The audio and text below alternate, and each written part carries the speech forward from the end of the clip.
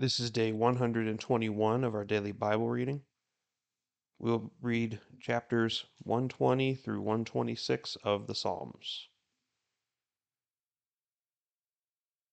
Lord Heavenly Father, you have delivered our souls from being separate from you forever. You've given us a soul that desires eternity with you. You've given us knowledge and understanding that this is just a temporary place. This is just a sojourning in the eternity you have planned for us. Lord, we need to take this life so seriously, not take it for granted, not waste it. But Lord, you have given us a solid mission. You have given us such an urgent mission. And it's not even about us. It's about those who do not know you. May the gospel shine today. May we more and more understand its significance and speak truth through it. May the world hear what Jesus has done, and may they be changed by you. Please bless the reading of this word today. In Jesus' name, amen. In my trouble, I cried to the Lord, and he answered me. Deliver my soul, O Lord, from lying lips, from a deceitful tongue. What shall be given to you, and what more shall be done to you, you deceitful tongue? Sharp arrows of the warrior, with the burning coals of the broom tree. Woe is me, for I sojourn in Meshech, for I dwell among the tents of Kedar. Too long has my soul had its dwelling with those who hate peace. I am for peace, but when I speak, they are for war. I will lift up my eyes to the mountains. From where shall my help come? My help comes from the Lord, who made heaven and earth. He will not allow your foot to slip. He who keeps you will not slumber. Behold, he who keeps Israel will not slumber or sleep. The Lord is your keeper. The Lord is your shade on your right hand. The sun will not smite you by day, nor the moon by night. The Lord will protect you from all evil. He will keep your soul. The Lord will guard your going out and your going in from this time forth and forever. I was glad when they said to me, "Let us go to the house of the Lord." Our feet are standing within your gates, O Jerusalem. Jerusalem that is built as a city that is compact together, to which the tribes go up, even the tribes of the Lord, in ordinance for Israel, to give thanks to the name of the Lord. For there thrones were set for judgment, the thrones of the house of David. Pray for the peace of Jerusalem. May they prosper who love you. May peace be within your walls, and prosperity within your palaces. For the sake of my brothers and my friends, I will now say, may peace be within you. For the sake of the house of the Lord our God, I will seek your good.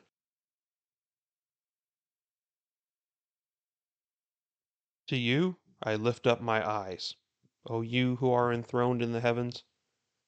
Behold, as the eyes of servants look to the hand of their master, as the eyes of a maid to the hand of her mistress, so our eyes look to the Lord our God, until he is gracious to us.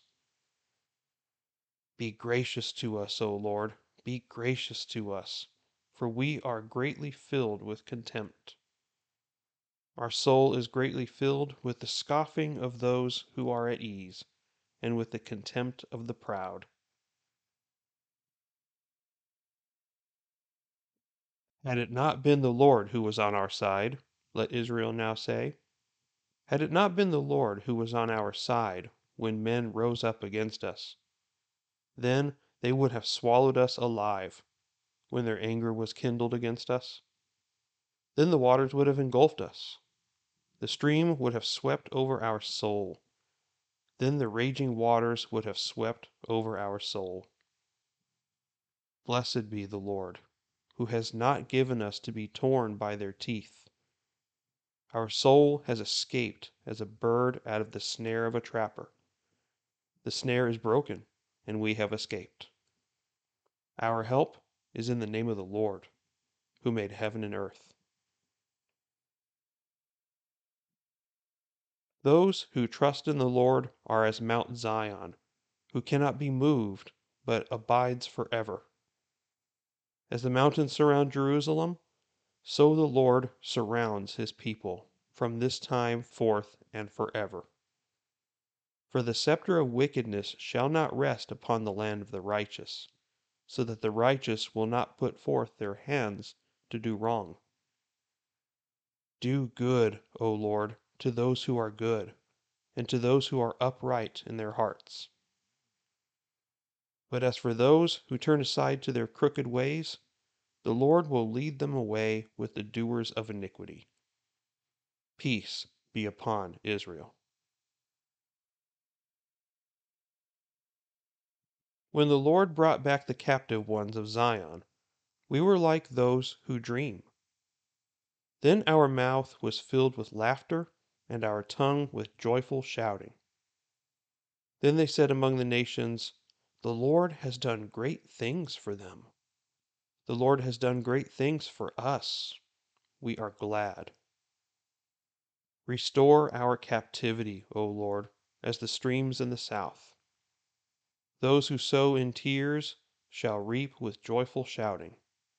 He who goes to and fro weeping, carrying his bag of seed, shall indeed come again with a shout of joy, bringing his sheaves with him.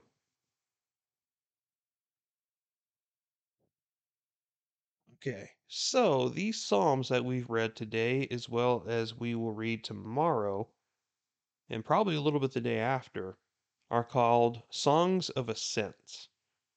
They are songs that were typically sung by the Israelites when they were on a pilgrimage to Jerusalem for the annual feasts and all that.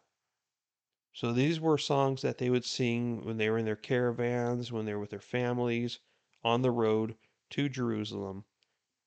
They would use that time to just contemplate and meditate on God and to remember all the things that He does for us on a daily basis, but also what He has done for the nation of Israel and is what He does for all of His people. So certainly we should be doing this every day as well, to some degree, meditating on the truth of God, meditating on all the things that He's done in our lives, and not putting Him to shame, not forgetting Him, not doing anything that would grieve Him, but we just dedicate all of our love and our actions to God. That's why in the New Testament it talks about whatever you do, whether it's eating or drinking or whatever you do all for the glory of God.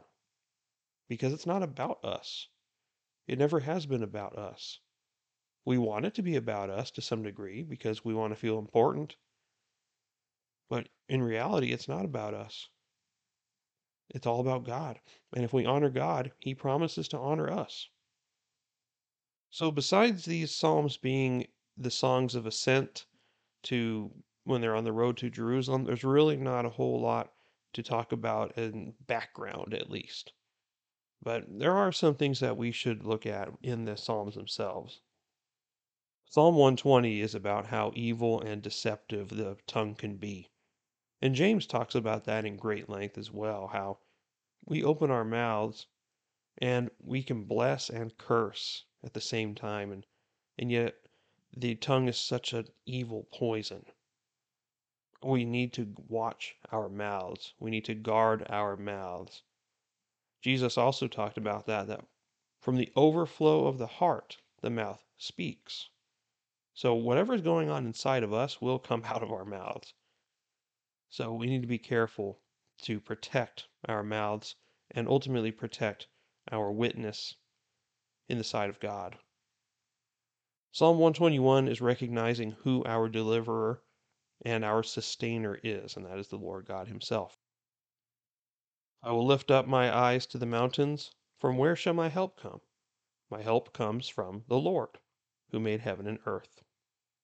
And it talks about all the wonderful things that God does for us, his protection, his salvation, his guarding of us, his not letting us go off track if we pursue him. He keeps us, and he does not allow this world to destroy us utterly. Through him, we will be able to accomplish any tasks that he sets before us. The world will not like us, and they will try to do things to us to get us to stop. But God himself cannot be stopped, and he cannot be silenced. So may the Lord exact his will on us in such a way that our mouths will be effective toward his service and not toward anything else.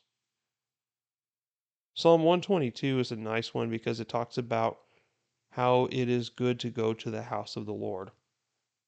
And this one is actually more geared towards Israel itself and Jerusalem. And we need to understand that even in today's world, we should be supporting Israel. It is very clear throughout the Bible that Israel is still God's chosen people. We as Christians are also God's chosen people, but we know that even the Jewish community is still God's chosen people, and they still have a role to play in the end times as well. So in light of this, it is proper for us to support Israel as a nation. So certainly when it comes to the uncertainty going on in the Middle East and the constant conflicts and so on, we need to stand with Israel. Israel may not always be perfect. We know that because the Bible we've read up until this point shows us that Israel, throughout its history, has not been good. It has many times fallen away from God. But just the simple fact that within some of our lifetimes, the nation of Israel came back together as to be a country, and it hadn't done that in almost 2,000 years or more.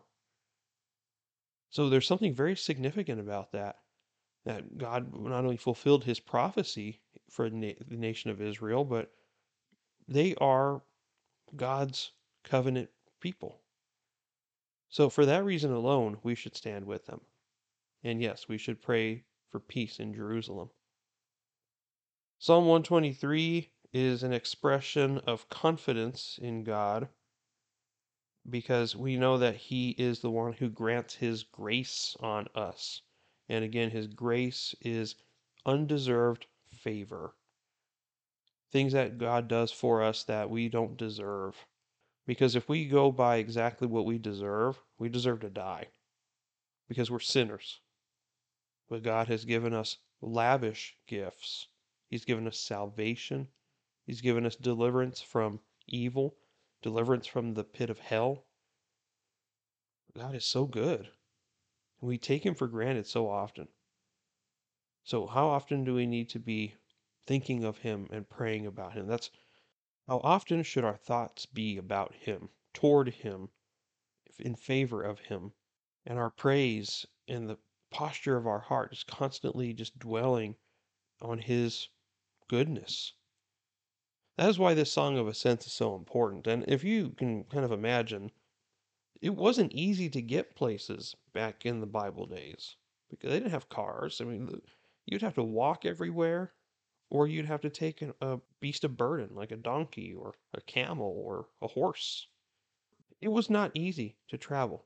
You had plenty of time as a community in a caravan to worship together and fellowship together, but you also had plenty of time to think, to dwell in the heavenly realms on the things of God. I don't think we do that enough. I don't think we often look up, and our brain does not think up either. Our heart does not dwell in the upper places. How often we should be thinking of God and the things He's done, and just marvel at who He is. Psalm 124 is a psalm of thanksgiving, and this is a time for them to remember the way that Israel has made many mistakes in its past, and God has exacted punishments on them, but He has never abandoned them. And he has never given them everything that they have deserved. He has been very patient with them and very gracious with Israel. And so they recognize this, that God has rescued them so often, and they are grateful for it. And we should be grateful as well. Psalm 125 is a psalm challenging us to trust in the Lord because he is the one who protects us and provides for us. And it's also a call to the Lord to exact his goodwill on us and to do good to his people, those who are faithful to him. Our responsibility in that is to be faithful to him. So are we doing that?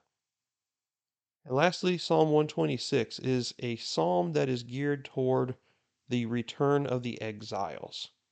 We don't know exactly who wrote this, but this looks like the time period when the people of Israel were exiled and they were returning to Jerusalem. And they're remembering that they were sent off and punished for their iniquities, and God brought them back together, and that He just gave them so much joy and celebration in the process. And so He challenges us to look at what the efforts we're doing are they for God? And if they are, then we will see fruitfulness in those things because God will cause it to be fruitful.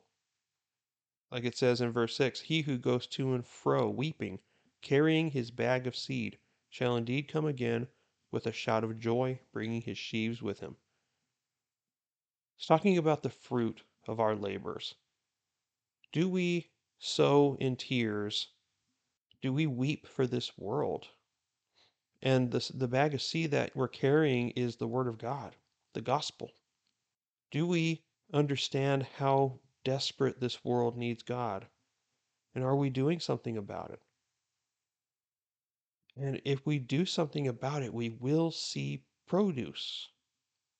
And God promises that. So surely we need to see it this way that the world is so desperately sick, so lost without God.